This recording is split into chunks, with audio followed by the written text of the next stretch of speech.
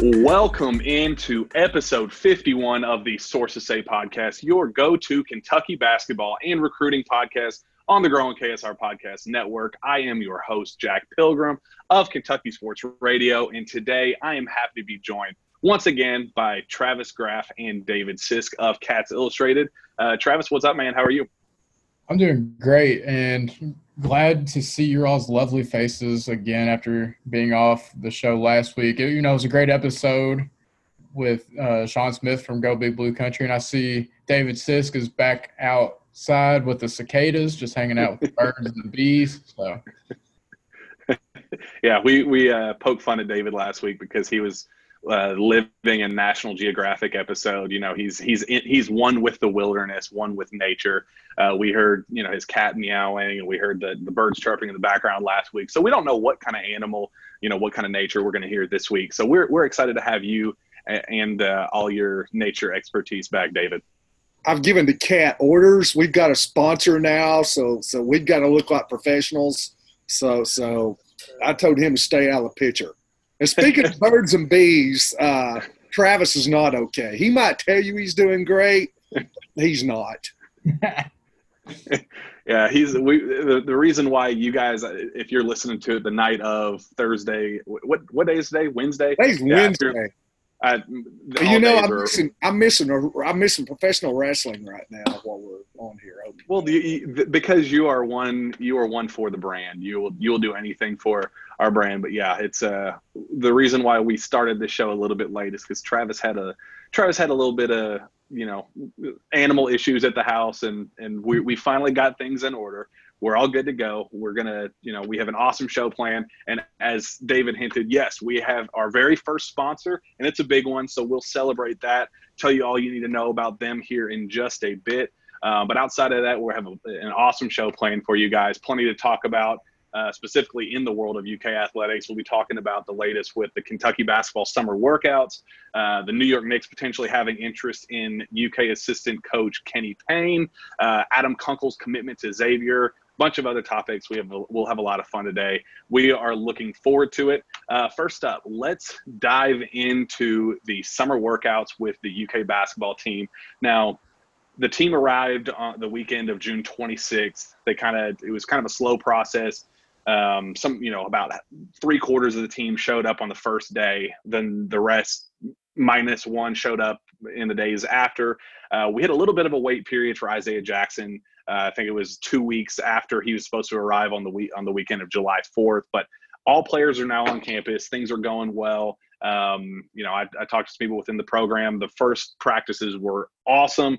They said, man, these kids are fired up. You could really tell that they just kind of have that edge to them. They are really, really excited to get rolling. They have high expectations for this team.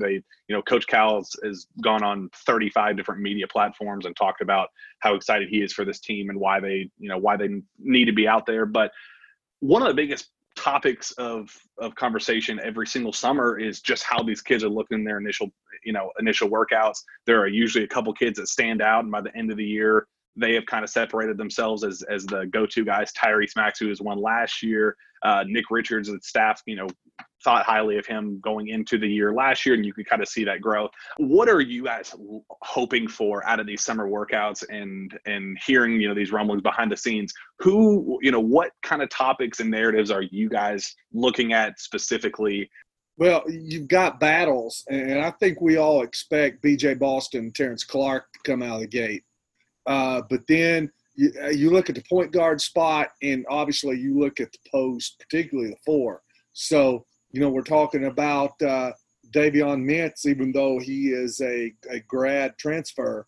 But you look at Mintz and you look at Devin Askew at the point guard spot, and then we're talking about, the freshmen in the post, the Isaiah Jacksons, the Lance Wares, the Cameron Fletchers. And I think you used the word maybe differentiate or who steps out.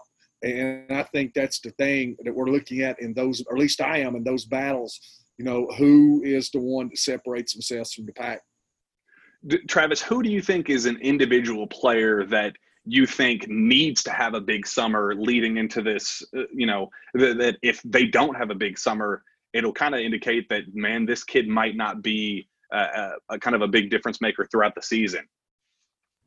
I'm going to go with Davion Mintz here just because we already know what B.J. Boston and Terrence Clark can do on the wings. We've talked about it before. We've thrown around the idea on here of the speculation that one of those guys could play a de facto point guard on this year's team.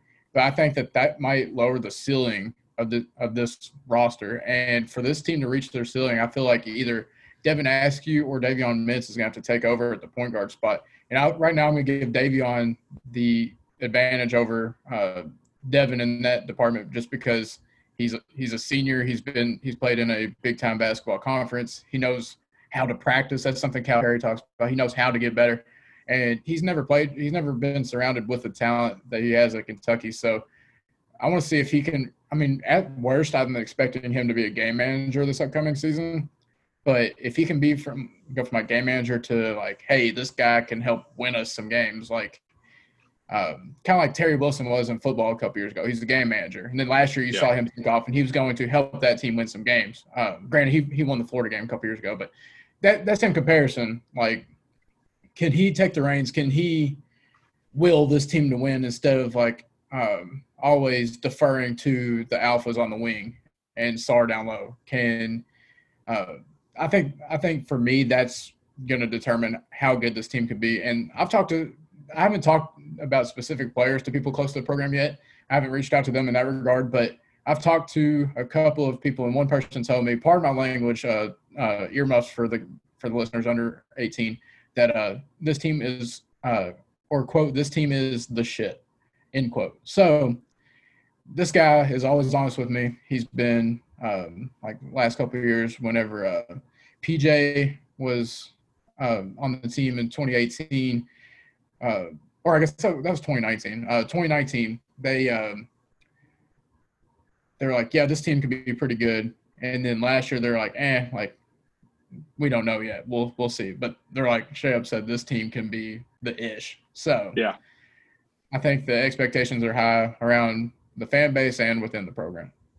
Yeah, I think you bring up a good point that the point guard spot is arguably the most kind of, assuming Olivier Sarr is eligible, that is the kind of point that everybody's like, man, we got on the wings. You're good to go with Terrence Clark and B.J. Boston. You know what you're getting with those two. With Olivier Sarr, you know exactly what you're getting there. But at that point guard spot, you have to have one of those guys stand out. And I think the staff feels really, really confident about Devin Askew in March. They think that, from January, that second semester, January on, they think Devin Askew is going to be the guy to take the program over and lead them into March. But they want to make sure that the season gets started off on the right foot.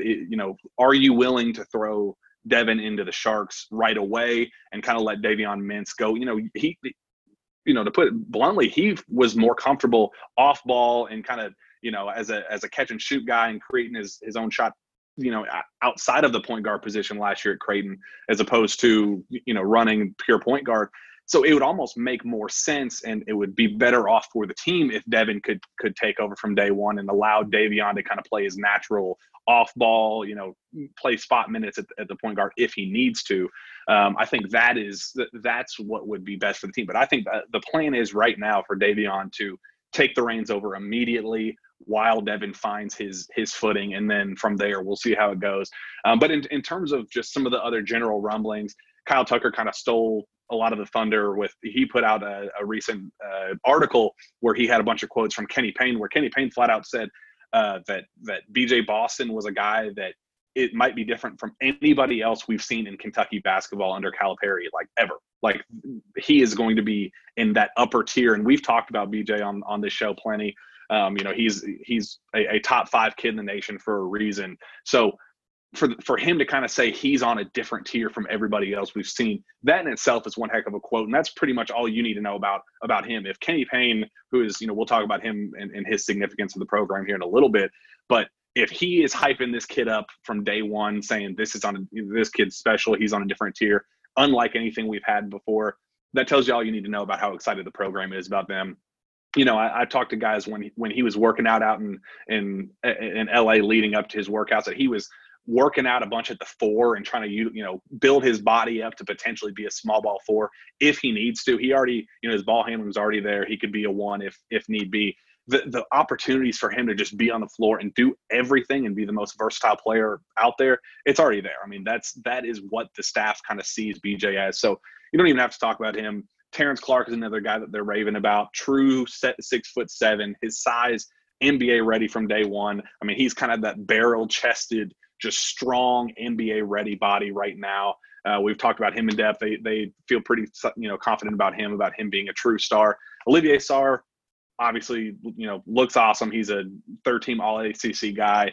Lance Ware, we've had Devin Askew on the show before, who hyped him up, said that's the guy to watch out for. I've heard that he, his athleticism is a little underrated. People don't realize how athletic he is. Smooth, skilled. He can bring the ball up the floor in spot situations. Just kind of a grab a rebound and go type guy. The staff is feeling really confident about Lance Ware. And then Cameron Fletcher, I was actually told that he is kind of the placeholder backup behind Keon Brooks at the small ball 4 going into the year. He's not going to be played primarily on the wing. It's going to be Cameron Fletcher as that small ball 4. So, I mean, when you go down the list, the guys that I kind of circled as need to separate themselves are Cameron Fletcher, Lance Ware, Isaiah Jackson, and Dante Allen. Those are the 4 guys that there needs to be somebody emerging from that group.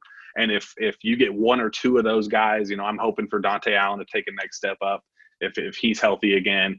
Lance Ware, Cameron Fletcher, anybody, whoever it is, the staff needs 1 or 2 of those guys kind of at the bottom of the rotation to separate themselves. And then from there, I mean, the sky's the limit with this team if Olivier Sarr is eligible. And while we're at it, let's just bring up the fact that we've had, 4 NCAA transfer decisions. The NCAA has approved 4 different waivers over the last 3 days, ranging from the bottom of the barrel programs, I think North Dakota to, I can't even think of the schools off the top of my head, but and then there's also a Georgia to Georgia Tech transfer today. So, the NCAA is moving very, very quickly on these waiver decisions. So, guys, on your all's end of things, do you get a sense that it's almost an expectation at this point that Olivier Sarr is going to be declared eligible, rather, almost a win, not if situation, Travis?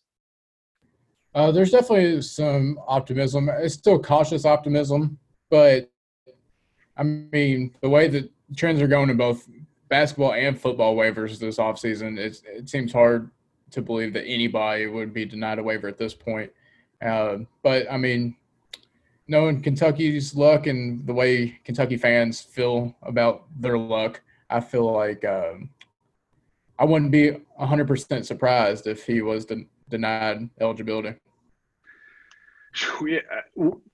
David, what kind of difference between good and great does Olivier Sarr give you, and why is his decision one of the most impactful of this college basketball offseason? Well, I think if you go back to Jeff Goodman, who you had on a couple of weeks ago, without Olivier Sarr, he's got Kentucky ranked between 20 and 25th, and here's the cat, and with Olivier Sarr, most people think they're top 5. And I think that's kind of across the board feeling, because he's just going to give them the true 5. And let's face it, he's one of the best centers in the country that's returning and coming back. So if you add a guy like that to your roster, that's huge. And if you don't have him, then it's not. I mean, that's a huge blow. And you're depending on freshmen who really may be a little bit undersized at the 5 at this time, and definitely underexperienced. So, Travis talked about all the other pieces that they have. You look at how good the team is on a wing. You look at Keon Brooks, who could slide in and play that 4. So 2 through 4, there's a few questions at the point. There's no questions at the 5 if you've got Olivier Sarr. So now all of a sudden you've got a couple of question marks without him. And the only thing that really saves you if you have Olivier Sarr from having a super team is how the point guard spot matches up. So, obviously they need to have him. Yeah, I think it boils down to the confidence. I don't think it has necessarily anything to do with the NCAA telling Kentucky that, hey, you're up next and we think we're going to pass you. Like, I don't think the internal confidence on Kentucky's end of things has anything to do with with that. I think it mostly has to do with the fact that they are watching the college basketball landscape. They're seeing, okay, if this kid's getting eligible here, if, we're helping Johnny Juzang get eligible over at UCLA, this Georgia kid is transferring out to go to Georgia Tech. Why in the world, with us trying to help as many as people as we can, we've helped with Jamal Baker, we've helped with Johnny Juzang, we've helped with every other, Quade Green. They've helped with everybody out there trying to get other people their waiver for this day to say, hey, we've done our part in the past. Throw us a bone here. We need Olivier Sarr on this roster. He is the difference between, Sweet 16 round of 32 Kentucky and championship Final Four level Kentucky. So I think when it boils down to it, I mean, there's just, at this point, there's no reason, looking at the rest of the college basketball landscape, who has gotten their waivers, the fact that they haven't taken anybody out of it. I mean, there's just no reason at this point that Olivier Sarr shouldn't be declared eligible. I'll say this, that people I've talked to close to the program have been optimistic since they took Sarr in. That's never wavered. They still have the same amount of optimism. What I was saying about looking at the college basketball, college football landscape, that wasn't adding anything to it. That was just me reading tea leaves to add to that people on UK side have been extremely confident from the jump on this. So, yeah.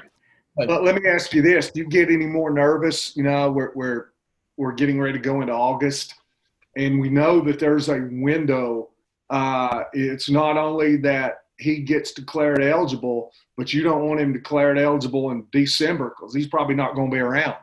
It's not only is it got to be done, it's got to be done within a certain time frame, or he'll probably go look at the international route.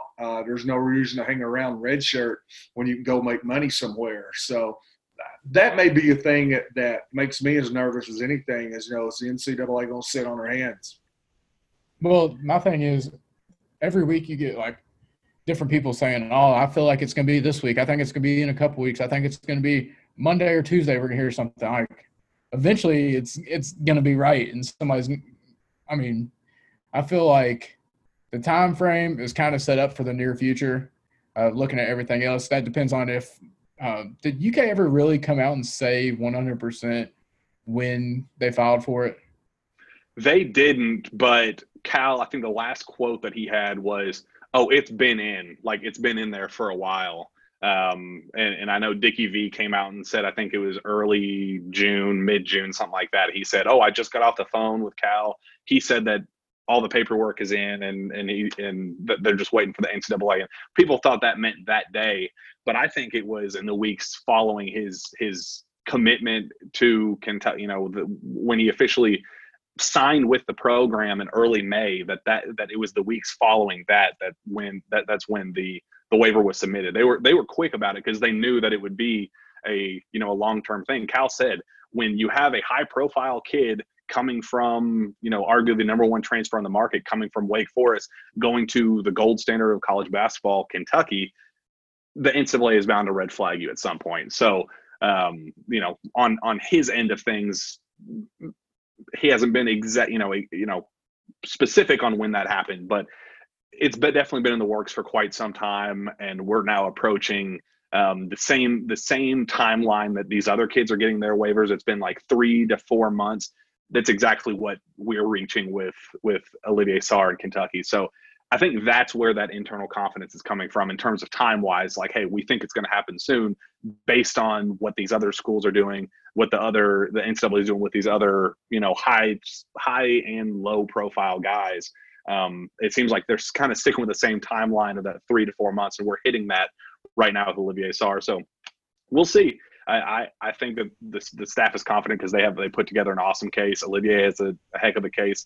I don't know if I'm worried about the pro route, David, like what you were talking about yet, just because I think he's already moved in. He's already working out with this, high profile coaching staff, the, best of the best you could get. I mean, it's practically like working out and preparing for the pros anyway. So unless he just has hot pants to just get out and move out immediately and explore the pro ranks right now, I don't know what good it would do for him to explore those ranks right this second until he gets that actual yes or no answer from the NCAA. So long-winded, but as of right now, I think things are still looking good, and we'll see. I mean, we're just kind of at that. We're ready for a decision, and I think the staff's ready to decide whether or not what they need to do moving forward from here. So we'll see where that goes. We'll move forward on to the other. We kind of touched on it a little bit. Kenny Payne that kind of popped out of nowhere. The New York Knicks, they're finalizing a deal with former Chicago Bulls and Minnesota Timberwolves head coach Tom Thibodeau.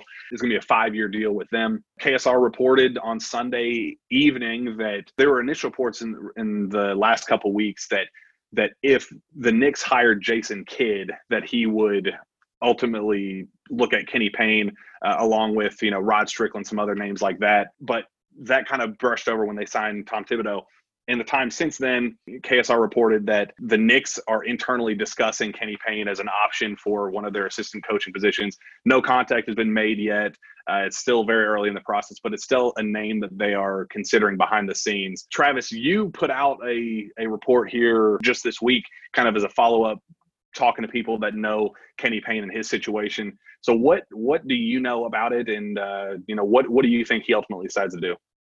Yeah, I talked to someone that would know the situation as good as anyone in this ordeal, and the Knicks have not reached out to Kenny Payne and have not reached out to the University of Kentucky up until this was a couple days ago. I put this out asking for permission to talk to Kenny. So as of right now, it seems like UK's top assistant is staying put, and the Knicks rumors have kind of just stayed that exactly what they are, rumors. So, David, what kind of, people know the surface level of what Kenny Payne means to the program, what kind of recruiter he is, what kind of developer he is of talent. But behind the scenes and below the surface, what kind of difference maker is Kenny Payne, and how big of a loss would it be for the Kentucky program if they have to explore their other options, if the New York Knicks decide to take the next step and Tom Thibodeau kind of circles Kenny Payne as his guy and decides to take the next step, reach out to him and see if they can initiate some type of interview or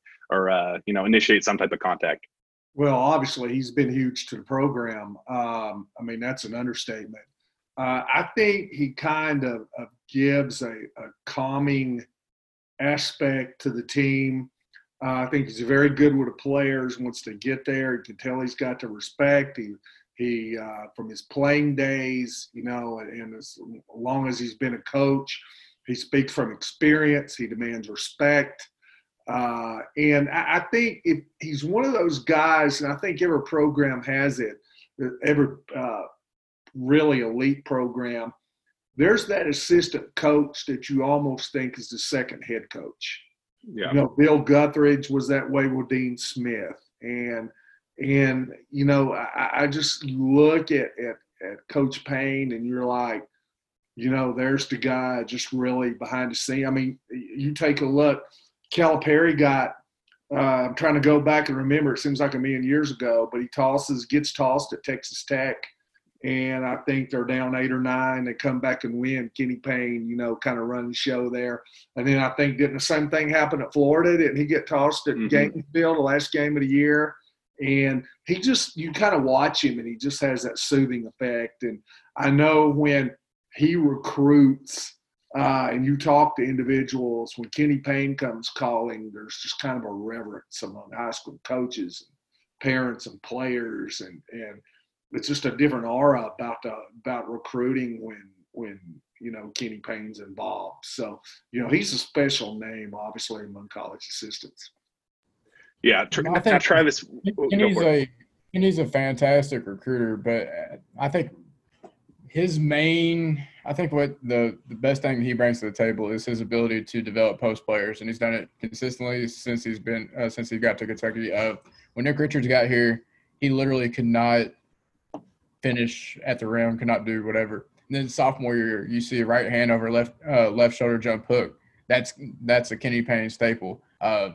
Just simple moves like that, but he develops a go-to move for every single big that stays within the program.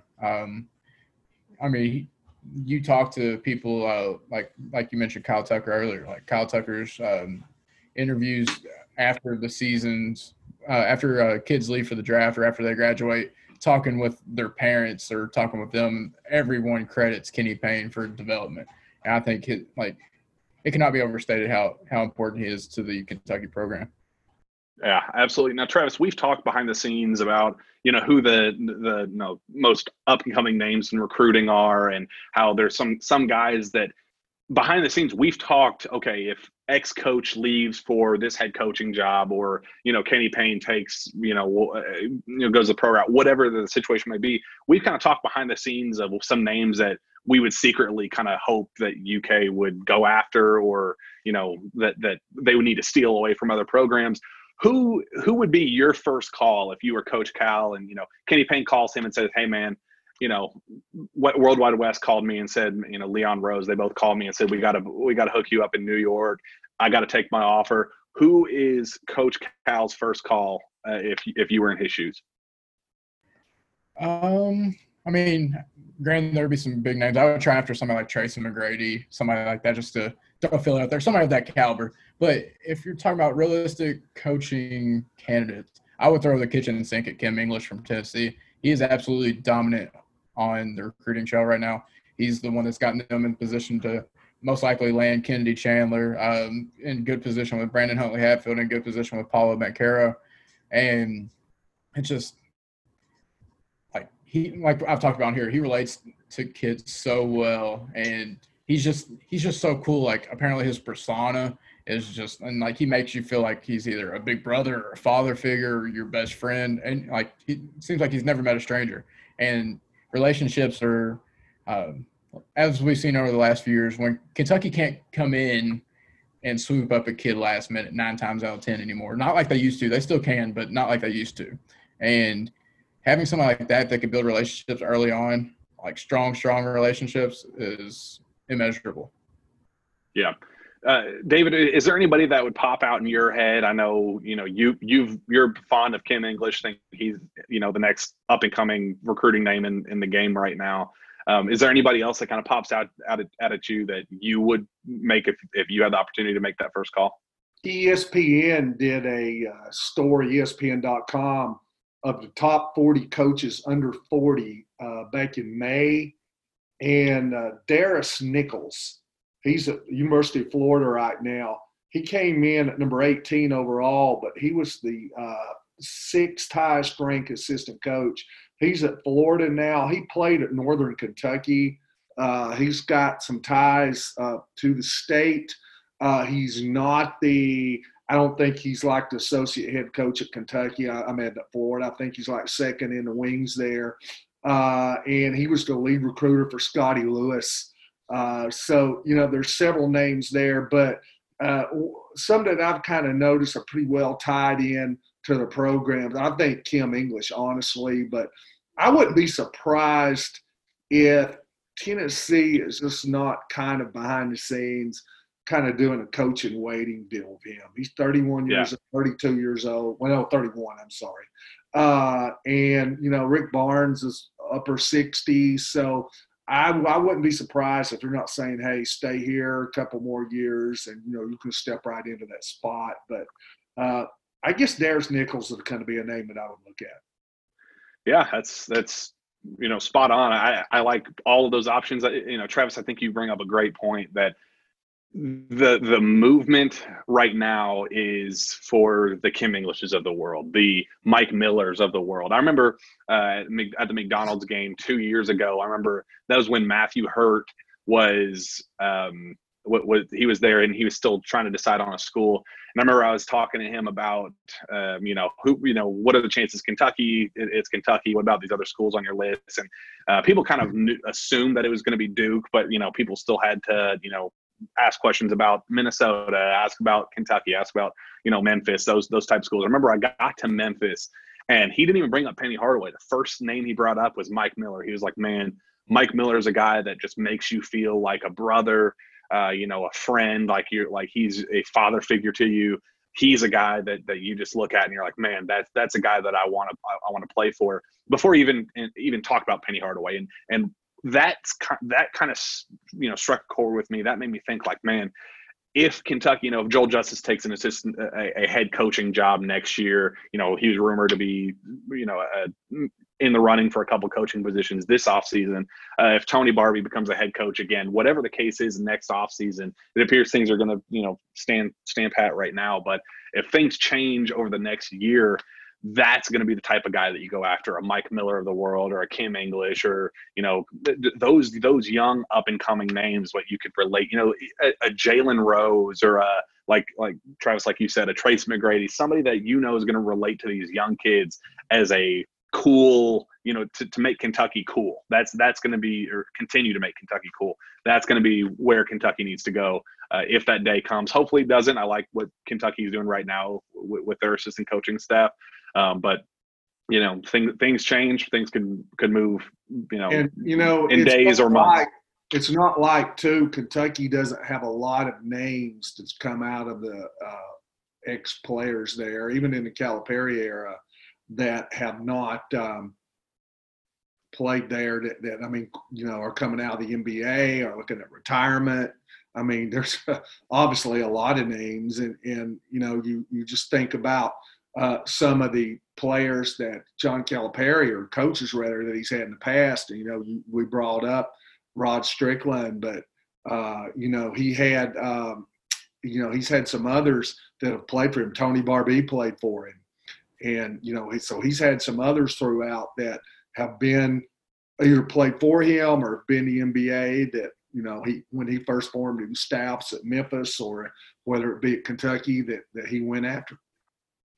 The name that just popped up in my head is, what about Chuck Hayes? Kentucky ties. He's a developmental coach for the Nuggets right now, I believe.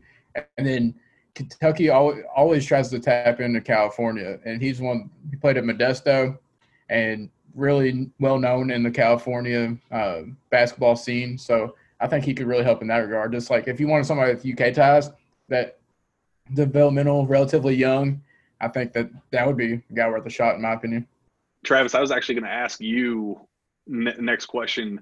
Of the Calipari era at Kentucky, who is one guy that you think would thrive in that role as a first job out of basketball, or shoot, if he's still playing basketball, whatever the case is, that could come in and be a potential assistant coach? Are you talking about like anybody, like any point in their career, like who would make a good assistant coach? Like who would be able to replace them today? Like today. Who could be a potential option under the Calipari era?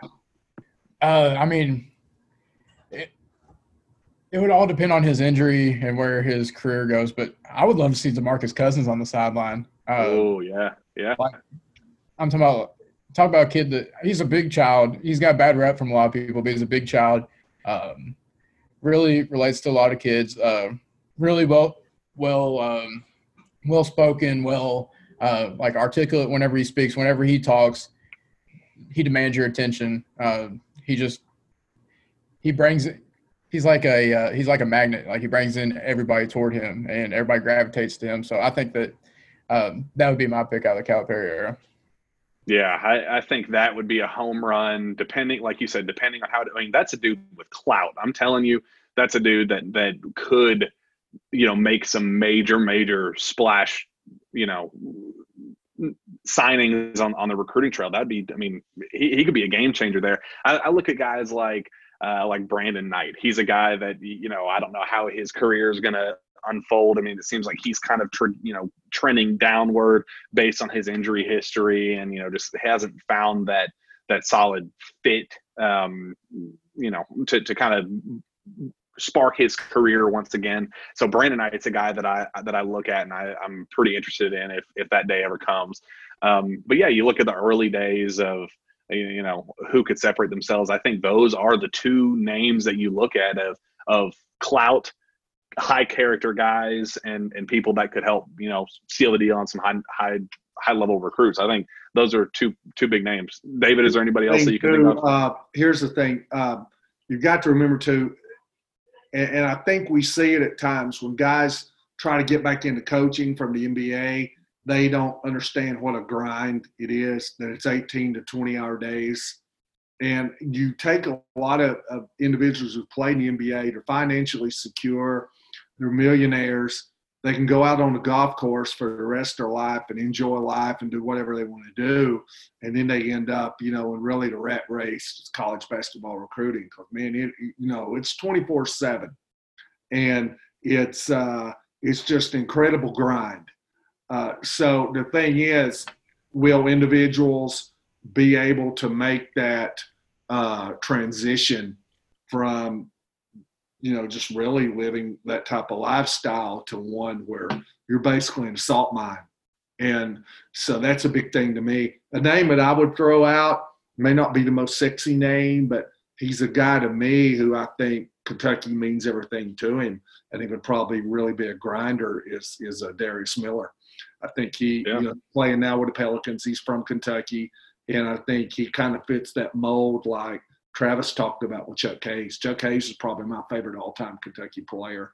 Just he was so blue-collar, and I think Darius Miller kind of fits in that mold, and who loves the University of Kentucky and the state. Let me ask you a question, David. You brought up an interesting point. You're talking about the grind that a lot of times people think that their talent on the basketball court will translate to coaching. You see it all the time. Penny Hardaway, Patrick Ewing, other guys, high school or college and NBA level. Do you think that is why the grind is why role players, like former role players like Steve Kerr, for instance, is a fantastic NBA coach, is because he had to grind to stay on a roster as a role player. He wasn't the Michael Jordan on the team. He was a guy that was he had to prove himself every day. Do you think that's why role players translate to better coaches than the star players? I think so too, and they probably realize to struggle a little better because you hear a lot of guys say, announcers will say, the next players that the superstars just don't understand. Well, why doesn't this guy get it? Why can't he shoot 60% from the field? Why can't this post player score every time he gets it? Why can't he grab 15 rebounds? Magic Johnson, lasted 18, 19 days, I think, when he coached the Lakers. And you hardly ever see great players translate as great coaches. And you can go, but Larry Bird's probably been as good as anybody, but Ted Williams was a horrible, maybe the greatest hitter to ever live, was a horrible baseball manager. And they said whenever he pulled a pitcher out, he'd go get the ball from him, and he'd say, "I've always said pitchers were the most stupid people walking the face of the earth." And that's how he took them out. So, I think it's just I think patience has a lot of it, and just expectations. Yeah, let's hope we don't have to get to that point anytime soon, because it seems like things are going well with, they have a good camaraderie, good chemistry on the Kentucky coaching staff right now. I've talked to, numerous guys. They all love each other. There's no, you look at half the schools across the country and there's, ex-assistant coach hates this guy and is secretly rooting for him to get fired. And, there's that kind of, stuff going on at other schools throughout the country. Kentucky's not one of them. They love each other. They all kind of have each other's back. They know they know how special of a group that they have currently, and the hope is right now that all of them stay together. All right, before we jump into our next few topics, let's take a break for just a few minutes to talk about our friends over at MyBookie. Say it with me, sports are back, baby. I've been waiting for this day since March, and now that it's here, I've only got one thing on my mind, and that is MyBookie. MyBookie is a home run, slam dunk, triple overtime, game-winning shot, all wrapped up into one. I love it. You love it, and that should be all you need to hear in order to start betting today. MyBookie has up-to-the-minute odds on all your favorite teams, and with the start of Major League Baseball, there has never been a better time to start playing. With MyBookie, it's easy. You bet, you win, they pay. Feeling good about your team's chances this year? Be sure to check out MyBookie's World Series future bets. Nothing shows you believe in your squad like betting on them before the season's even begun. But why stop with baseball?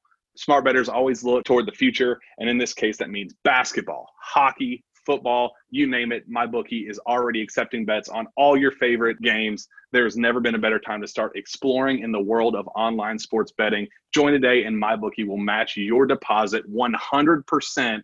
Plus, they'll toss you a free $10 MLB future waiver. All you got to do is enter promo code PILGRIM. That's PILGRIM when signing up. Remember, at MyBookie, the terms are simple. You bet, you win, they pay. Ha. No, see, my thing is, say bet on your favorite team to win the World Series. Like, I'm not putting money on the Reds whatsoever. I put money on the Reds today. They were up 9-0 at one point. Now it's 9-5, and I'm biting my fingers just because the bullpen sucks. But like you said, sports are back, and sports would not be back if it meant that I wasn't constantly anxious about losing money and my wife being on my butt every day about, like, did you really bet on the Braves today? And they're down like 11-2 at some point. So I want to know about you put in the code Pilgrim. Now, you talked about hitting the big time. Of course. So, I personally push for sources say, but they thought that Pilgrim was the best option for it. So I don't make those choices. That's all on them. But all I know is feel good when people type in your name and they're not looking for a police record. Yeah, well, I'll take it all day long. I promise it's going to come up clean because I'm good to go. I promise you. Yeah, MyBookie. I promise you. With all these sports coming back, that is your answer. There should be a direct link on KSR. You'll be able to go click on that. We got you covered there. We appreciate it, and we look forward to continuing this awesome partnership with MyBookie. They're great. Go follow them. Now, let's move on to the biggest story involving Kentucky basketball over the last week. We talked about it, extensively and exclusively on this show last week. That's Adam Kunkel's recruitment and how fast that thing moved, and the back and forth between Kentucky. It was just absolute mass chaos. So let's dive into that just a little bit, break down how it all came to fruition. So last time we talked, the general consensus was, talking to people within Adam Kunkel's camp, was he wanted to go closer to home. That was his end goal. He wanted, he was at Belmont, but he wanted to end up closer to home. He's a Hebron, Kentucky native, so northern Kentucky area. The goal was for him to end up in this general vicinity. Xavier separated itself as one of the early favorites in his recruitment. But I think so. The way it kind of all unfolded is Kentucky. Originally, he was his dream school. He grew up a Kentucky fan. That's where he wanted to go. He reached out initially. We talked about this on the show as kind of the secret grad transfer option. He reached out to them and said, "Hey, I'm thinking about being a grad transfer next year at Kentucky. By all means, keep a spot open for me. I want to be there." Kentucky was well aware of his intentions. Said, "Okay, we got you. We'll keep that in mind. We like you. We'll see how it goes." So then within a month, he puts his name in the transfer portal, says, "Screw it. I just want to, make my move now instead of wait till later." So he puts his name in the transfer portal, says, I'm leaving. Initially, before, in the days leading up to it, he reached back out to Kentucky and said, "Hey, I'm thinking about coming." UK originally told him that they didn't have a spot for him. That happens sometimes in the past. If every high-profile kid reached out to Kentucky after they're frustrated with their current situation, UK would have to, hold scholarships for 100 kids a year. So they usually wait until they are officially in the portal when they're legally allowed to reach out before taking that next step. So there was a miscommunication right off the bat between Kentucky and Adam Kunkel. Kunkel told them that he was interested. They said that there wasn't a spot for him. He entered the transfer portal with the intention of committing to Xavier. He knew magical scholarship opening. I mean, day one, right away. It's like, poof, just kidding. There was two of them. I mean, just kidding. Out of nowhere. Spot. Yeah. So that was kind of part of the initial frustration. Adam Kunkel let it be known that he wanted to go to Kentucky. They said, "We don't have a spot for you." Xavier kind of separated itself as the early favorite. They were going to still talk to other schools. Arkansas came in the picture. Creighton came in the picture. Indiana came in the picture. Cincinnati a little bit later. But Xavier was kind of the school if it wasn't going to be Kentucky. So Kentucky then reaches back out and says, "Hey, man, just kidding. We actually have a spot for you. I'm going to watch film on you tonight, and we're going to see how things go." They watch it. They like his film. And Kunkel's camp is told, "John Calipari is going to call you Thursday night, and we're going to see if we're going to take the next step." They sent it up to the upper-level compliance officers at Kentucky to see, transcript records, how they'd be able to, add the logistics of adding a new player into the bubble, that kind of stuff. there was a lot of behind the scenes stuff going on, but it was going to boil down to John Calipari's decision whether they wanted him or not. John Calipari was supposed to call Adam Kunkel. He never did. That Thursday night came and went. Kunkel never received a phone call from Coach Cal, and he basically said, all right, well, Coach Cal obviously doesn't want me, so I'm going to move forward with my other options. Xavier was the leader of the pack of the other schools, like we said on this show, and by Saturday he was committed. So I get the sense, Travis, that there was some genuine frustration on Kunkel's side of things. That not that he was misled or led on or what have you, but I do think that talking to people within Kunkel's camp, that he thought he was going to end up at Kentucky at the end of the day, and that decision was kind of made for him by Calipari not calling him back and not extending that taking that next step in his recruitment. So, Travis, my question to you is, is that in line with what you heard on your end of things with Kunkel's camp? And on the next level, do you think that this is going to be a decision at the end of the day Kentucky ends up regretting? The word I kept on hearing in this situation was miscommunication. Heard that consistently. Now, will it bite Kentucky in the butt? That remains to be seen. I don't know. If you look at it, the Kentucky roster next year, Calipari never overloads a roster. He wants everybody to be able to play for the most part, have an opportunity to prove themselves to play. And if he was to come in next year, you potentially looking on at the guard spot in the wings, you're looking at Askew and Sky Clark possibly, Jane Hardy possibly, Cameron Fletcher, Dante Allen, and then you add him too. That's 6 players for 2 to 3 spots. Not everybody's going to play. So, it becomes a little log jam at those positions. So, I could see it from both angles, but I feel like his camp was really surprised that they didn't get a call to say, like, hey, we're not interested, at least. Right. I feel like that's something that they felt kind of disrespected by. Yeah, I think you put it perfectly. It wasn't even the fact that they were heartbroken that it wasn't going to be Kentucky. Like I think they understood Kunkel's a great player. David, you went on the show last week and showed and talked to other OVC coaches who hyped him up, said yes, he could absolutely play at Kentucky next year. That wasn't the question. I think they understood that he might have been better off at a Xavier or something like that in terms of minutes, points, shots, that kind of thing. But when it boils down to his fandom, growing up, his dad played at Kentucky, played football on the offensive line at Kentucky. He grew up a diehard Kentucky fan. It was a match on that level.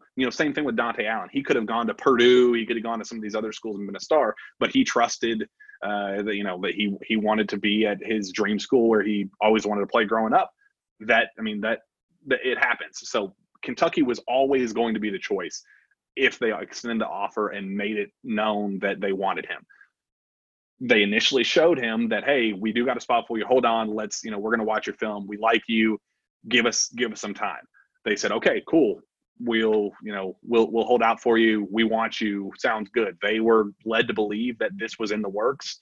And it ended up being another case of John Calipari looking at it and saying, and I don't fault John Calipari at all in this at all either. He knows that the transfer rule next year is going to pass, and he's going to have his fair share of getting anybody in the country. So he's as not stingy as he is, but the way he is with scholarships, he's not just throwing out scholarships to everybody. He knows that he's going to have to be very selective because everybody in the country is going to be a free agent next year when this transfer rule passes. So he's going to have the opportunity to pick and choose anybody in the country, not a Belmont transfer from Hebron, Kentucky. It doesn't have to be that. No matter how good he thinks it is, he sees the opportunity as we could get anybody in the country next season.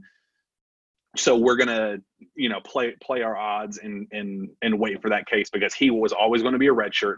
He wanted to go somewhere where he could develop. We talked about that on the show. David, you heard some similar things on that front. This was always going to be a case of a redshirt, sit 1 to play 2.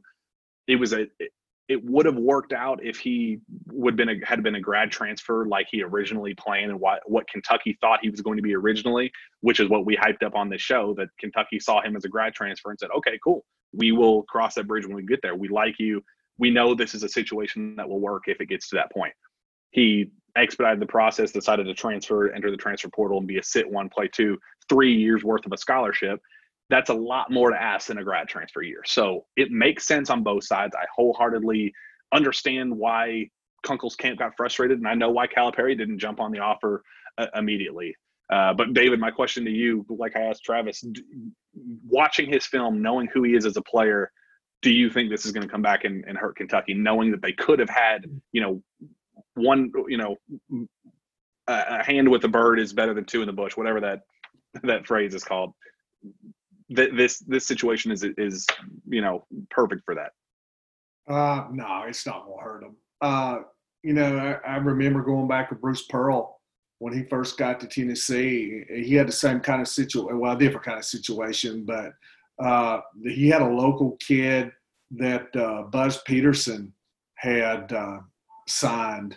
And so when Bruce Pearl gets there, first time he watches him work out, he's like, I hate to tell you this, but I mean, the decision's yours, but you're not going to be able to play for me. The kid will end up going to Belmont. So that's one reason I thought of it. And it was bad PR at first, but when Bruce started winning, people forgot about it and any other bad PR he had. And that's the whole thing at Kentucky. You have a good season next year, a good season the year after, and I don't care if the guy's the mayor of Lexington. People are going to forget about it.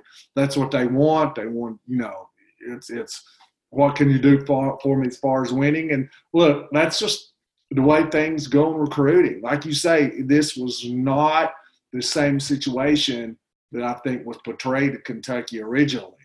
They're coming out probably a year earlier than what they thought. So we've already talked about it. Looks like, you could have returners next year. Corey Evans addressed that the other day on Rivals in a mailbag that Kentucky could have more back than they've had in a long time. Of course, it's early.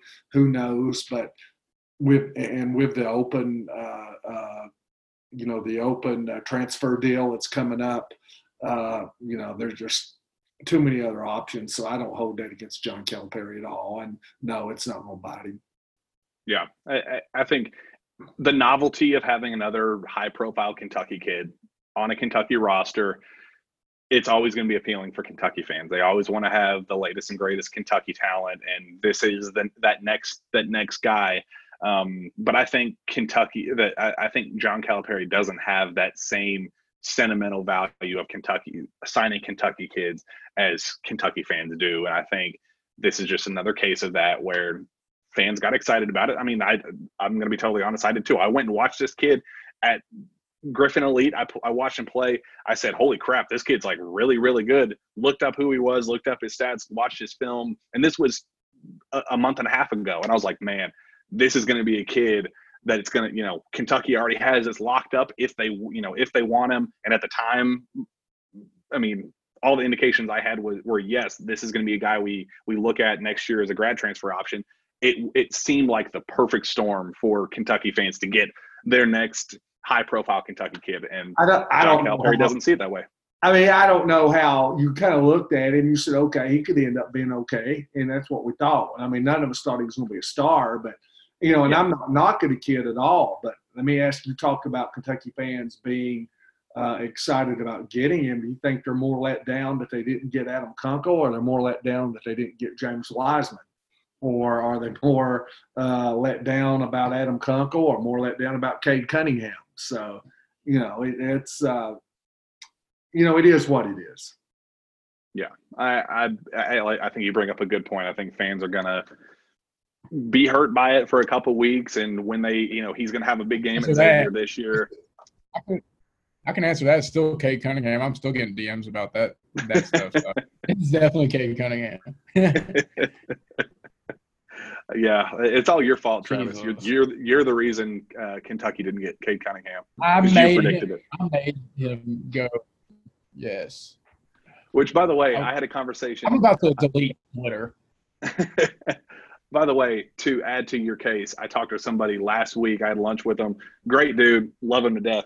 He confirmed what we said, that that Kentucky had him locked up. He was committed, leaving his visit. Told people he was going to commit later in that week, and ended up going home. His family talked him into holding out, taking the rest of his official visits, and waiting it out. So another person to vouch for your case, Travis, that Cade Cunningham was coming to Kentucky. But whatever people want to say, that's totally Another fine. celebrity on the Sources Say podcast. Yeah, whatever. Shoo. They'll be fine. Go on the Oklahoma State Rivals Network and you type in Graph, you get a free month subscription. My bookie is Pilgrim. The free trial for Oklahoma State is Graph. All right, well, let's end the show here talking about one of the most kind of, just mind-boggling things to me, but when I saw it, it just kind of just blew my mind to think of just how big of a mistake E.J. Montgomery made. And that's when the NBA released their list of 105 names of guys they're considering for as draft combine options. Not even the guys that are going to get actual invitations in their hand, just guys that they're even thinking about. 105 names. And all 5 of Kentucky's former guys, Ashton Hagans, Khalil Whitney, of all people, Tyrese Maxey, Emmanuel Quickley, and Nick Richards all got one. EJ was the only person that did it. And if you think about that, that means there's 30 draft picks per round. That means out of 105 names, that would put him at the tail end of round 4 if he's even anything after 105. So that means if this draft had 4 rounds, there's a chance E.J. Montgomery wouldn't have been taken in that.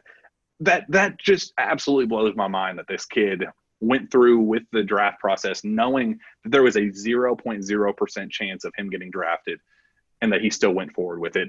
Travis, where would you rank him among the biggest, head-scratching draft decisions at Kentucky? And do you think at the end of the day he's going to end up regretting it, or do you think he's going to be the next Wenyen Gabriel that prove all Kentucky fans wrong and carve out a role in the NBA? See, my thing is everybody wants to gauge professional basketball success by if they make the NBA or not. Some people, I know I would be super damn happy to go overseas and make untaxed money for 6 figures, like anywhere from $100K to $1 million sometimes. But if you're an American player going overseas and you're good, you can look at $250K to $500K easy, and that's hell of a salary to live on.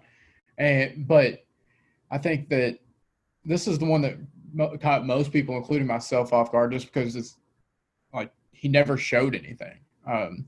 There's some people you could see glimpses of play. I think we've gone through it before. I forget the numbers, but during his time in Kentucky, he had maybe a handful of games in double figures, maybe a couple of games in double-digit rebounding, maybe 1 or 2. I can't remember. Maybe 1 double. I can't remember. There's a low number in all of those categories. But whenever everybody was trying to go back and forth about EJ is probably going to return, I could see Emmanuel return, and then I dropped the bombshell on Cats Illustrated. I was like, yeah, I'm hearing from somebody really close to the program that there's going to be a mass exodus, and the only player coming back is Keon Brooks. And they're like, oh, that don't make any sense. I'm like, yeah, that makes sense to me. Some of these kids are going, EJ had no prayer getting drafted. Let's be honest, if we're going to call a spade, and I love EJ as a person, so this is neither here nor there. This is just straight up basketball. I'm going to call it how I see it, good or bad. He has not gotten better at the game of basketball since his junior year of high school. He kind of topped out then and kind of just rode that. He was the number 1 player in the class at one point in 8th grade or freshman year, kind of rode that out, coasted that, and stayed up near the top, and then never really developed much. And then kind of a weird situation. Some people in his camp view him as a Ben Simmons type of guard. And then some people view him as a big, and he just never really developed big skills. And he's kind of in no man's land right now because he's not going to be a 3 in the NBA. He's not going to be a 4 in the NBA. I'm rooting for the kid wholeheartedly, just as I do any kid that's pursuing their dreams. But, I will be beyond shocked if he's on an NBA roster, besides a 2-way deal ever. Yeah. I just don't see it. But, crazier things have happened. And like I said, I'm behind him 100%. I'm rooting for him hard as hell. So. David, have you seen anything with EJ that kind of that you see that maybe other people don't, that you think, man, okay, this is what he's seeing with himself, and this is what maybe teams could potentially see in him that could potentially give him a role in the league. I thought he would be back, even like throughout the season. And I know a junior at Kentucky's like a unicorn, but I thought maybe that he might see Nick Richards make that improvement and do that. Tells me two things. And number one, that like Travis said, maybe he's okay going to Europe, going internationally, and playing in that role. It looked to me like, they signed an agent, and correct me if I'm wrong here, but I don't think it was NCAA approved. So it was not. Yeah, so there was no chance of if you don't get what you want from the combines, you don't get the feedback you want, you can't, the bed was already made. He couldn't come back. And I remember his dad saying, if you'll remember back in the spring when all the talk about whether he should go, where he shouldn't go, and he said basically, he doesn't have to be in a Kentucky uniform to basically prove himself, to the NBA scouts, that there's other ways that he can do it. So, like I said, it just seemed to me, for whatever reason, like, he had already made that decision. And, it's just, if you go internationally, that's one thing. But he was the 11th in class of 2018. He was overall number 11. And so you take a kid like that, and you're basically coming out of high school thinking at that time, hey, I just got to get myself prepared to be a lottery pick. But I'm looking at some other names in 2018 in that class. Simisola Shatu was at Vanderbilt, was a total flop, was number 7. Charles Bassey at Western Kentucky's number 9. Jordan Brown, who's at, he started out at Nevada. I forget where he's at. Arizona, I think. Arizona now is number 12. Ashton Hagans was 13. So, you look at players who are right around those numbers, and just because you're ranked that high, that doesn't mean that you're going to pan out. So, I think if you're John Calipari and you've got all these high-ranked players coming in, it's like, hey, look, we started the show. Who's going to prove it? Who's going to stand out from among the crowd? And I think that's further motivation to do it, because there's a lot of money riding on it. Yeah, I'm rooting like heck for the kid. Like, I mean, he's been nothing but good to the UK media and behind the scenes. Everybody I've talked to says that he's an awesome, awesome kid. I just genuinely think that he got fed some wrong information about his future, and I think he just kind of went with what people told him to. He obviously has professional dreams. UK, everybody that goes to Kentucky has professional dreams, but I think people told him that he's something that he's not right now, and that led to this decision. He wasn't a Wenyen Gabriel. So, like, I look at Wenyen Gabriel's situation when he went undrafted, didn't get an invite to the combine. I looked at him and I was like, man, but you look at that Alabama game where he went 7-7 from 3, and you looked at that and you said, okay, that's something that NBA scouts could look at and go, he could do that with us. He could be a catch and shoot guy as a stretch 4. 100%. And that's what he's ended up doing. That's how he carved out his role with, and now with the Portland Trailblazers in the bubble, going to be playing in the NBA playoffs this year. Like, that kind of stuff teams could see and kind of work with moving forward with their NBA careers. There's just been nothing that I've seen from EJ Montgomery in his Kentucky career that made me have that same thought that, there it is moment with him. I haven't seen that. And that's what a junior season in Kentucky could have done. We know that he's confident shooting the ball. The ball just hasn't fallen. Maybe this is the year that his jump shot starts falling. He turns into a true stretch 4. Maybe this is the year that his ball handling improves and he's able to bring the ball up the floor every once in a while, catch a rebound, and start a fast break. Whatever the case is, maybe this could have been the year that he did take that next step. He's betting on himself, and I'm all for it. I just think that this is going to be a decision that down the road he'll wish that he had one more year at Kentucky. And if it didn't work out, then it didn't work out. But maybe they're thinking, hey, the first 2 years worked out, and if you look at his role at Kentucky, and I would have done the same thing if I'm John Calipari. So I'm not going coach blast here at all. But his role was basically, he was in that dunker position in the short corner. And maybe he's thinking, hey, I just can't. I've had 2 years of it here. It's not going to work for me to go to the NBA. Maybe not only am I going internationally and probably play internationally to make money, maybe that's where I can improve my game and get to the point where maybe later on I can go to the NBA. So who knows? And like I said, like a lot of people, a lot of fans, whenever these decisions are made, myself included, like sometimes I think like, oh, why didn't this guy come back? But I gotta sit back and think like I gotta put myself in their shoes. I gotta take my fan cap off, my analyst cap off, and then put on my business cap and think of like, hey, if this kid's not getting better, how many guys stay until their junior year at Kentucky and really excel? For every one that does, there's probably 5 that don't. They are who they are most of the time after their sophomore year at Kentucky. That's just how it has been.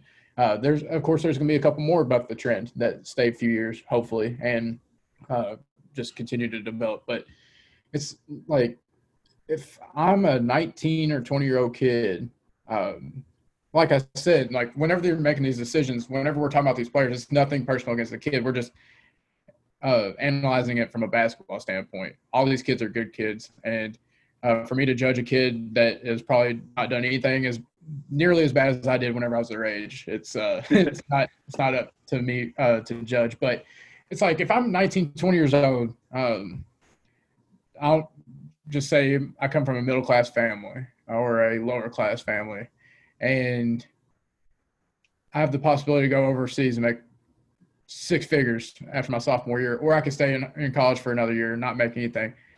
I mean, I'm going to look at that 6 figures. If I'm kind of looking at my development, I feel like I'm kind of spinning my wheels. I'm going to try something new and get paid for it, non-taxed in a lot of places. So, I mean, it's selfish and it's natural, though, for fans to be like, oh, yeah, he should have stayed. He could have worked on this, and this. I mean, but how many times do you see across the college basketball landscape players stay? For every one player that stays and gets better, there's probably 100 players that stay in college basketball and just they are who they are.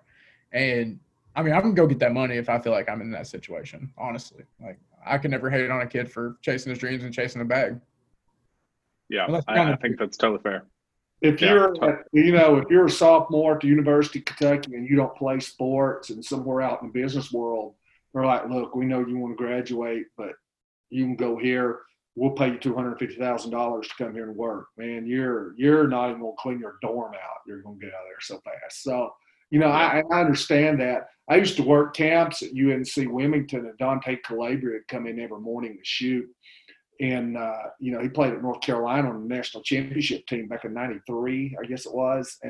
But anyway, he was a big name over there, and he had 2 houses at Wrightsville Beach, and he played in Italy for, a dozen years and made all that tax-free money, made close to $1 million a year. Man, I mean, he's got 2 cribs right there on the ocean. So, who's to sneeze at that? Yeah, I went to middle school and high school with Keely Potts at the time, who ended up marrying Derek Willis. So I've been friends with her on Facebook and been following their basketball future professional. They are having the time of their lives, going from country to country, exploring the world together. It's a dream come true for them, and they're making a good bit of money. That is a perfect opportunity for them. So shoot, maybe Travis, like you said, maybe that's exactly what EJ want to do. I don't know EJ personally outside of a professional, media setting. Maybe that's what he wants to do. Maybe that's what his calling is. He thinks, yeah, shoot, if I can, slowly develop, my game's not developing the way I want. Maybe I can slowly get there and do it, going to the most beautiful places in the world and getting paid to do it. Maybe that's his role. Just from an outsider's perspective, it's just one of those, man, he had that perfect opportunity to come in at Kentucky next year, be a junior, kind of take over that front court role and potentially be a star in UK's front court. that didn't happen. He's going for it. I'm supporting him. I hope for the best. Wishing him the best of luck. But we'll see how it goes. With that, I'm good to call it a show. You guys have anything else you want to add? No, I'm good. I'm Gucci. David, what about your cat? Has he added any context to? I had to come back to last week. Man, he's just a hog, man, a camera hog. He knows when it comes on. Yeah, he does. All right.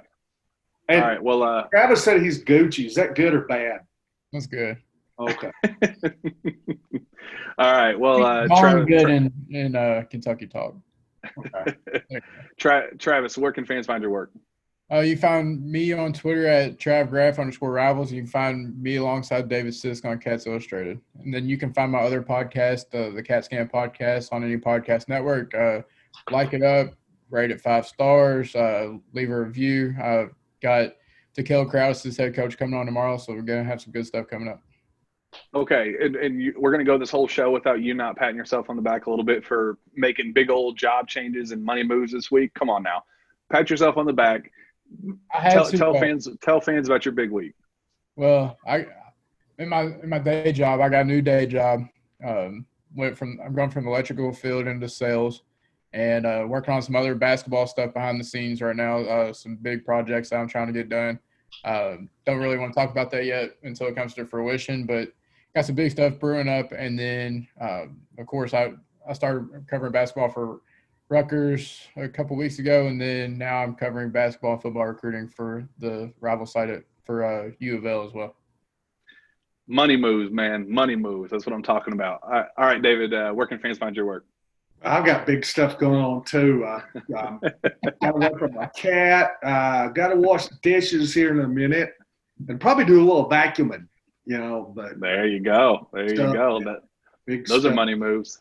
You can find me next to Travis, who's Gucci. Hey, Travis, let me ask you a question. When you were in high school and you're trying to pick up dates, what was your line? Did you tell them they were groovy chicks? I don't know what my line. Like, I don't know where I messed up, because pretty much all the hot girls in high school were like John Calipari and I was Adam Kunkel. They never called me back.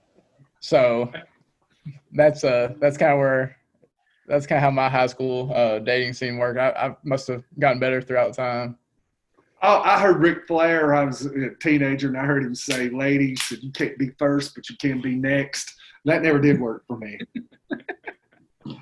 So anyway, oh gosh, Coach David Sisk at Twitter and at Cats Illustrated with Travis.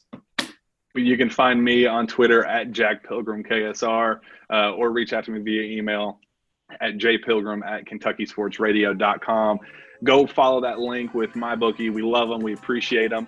And with that, we'll be back next week for another jam-packed Sources State podcast. We will see you then.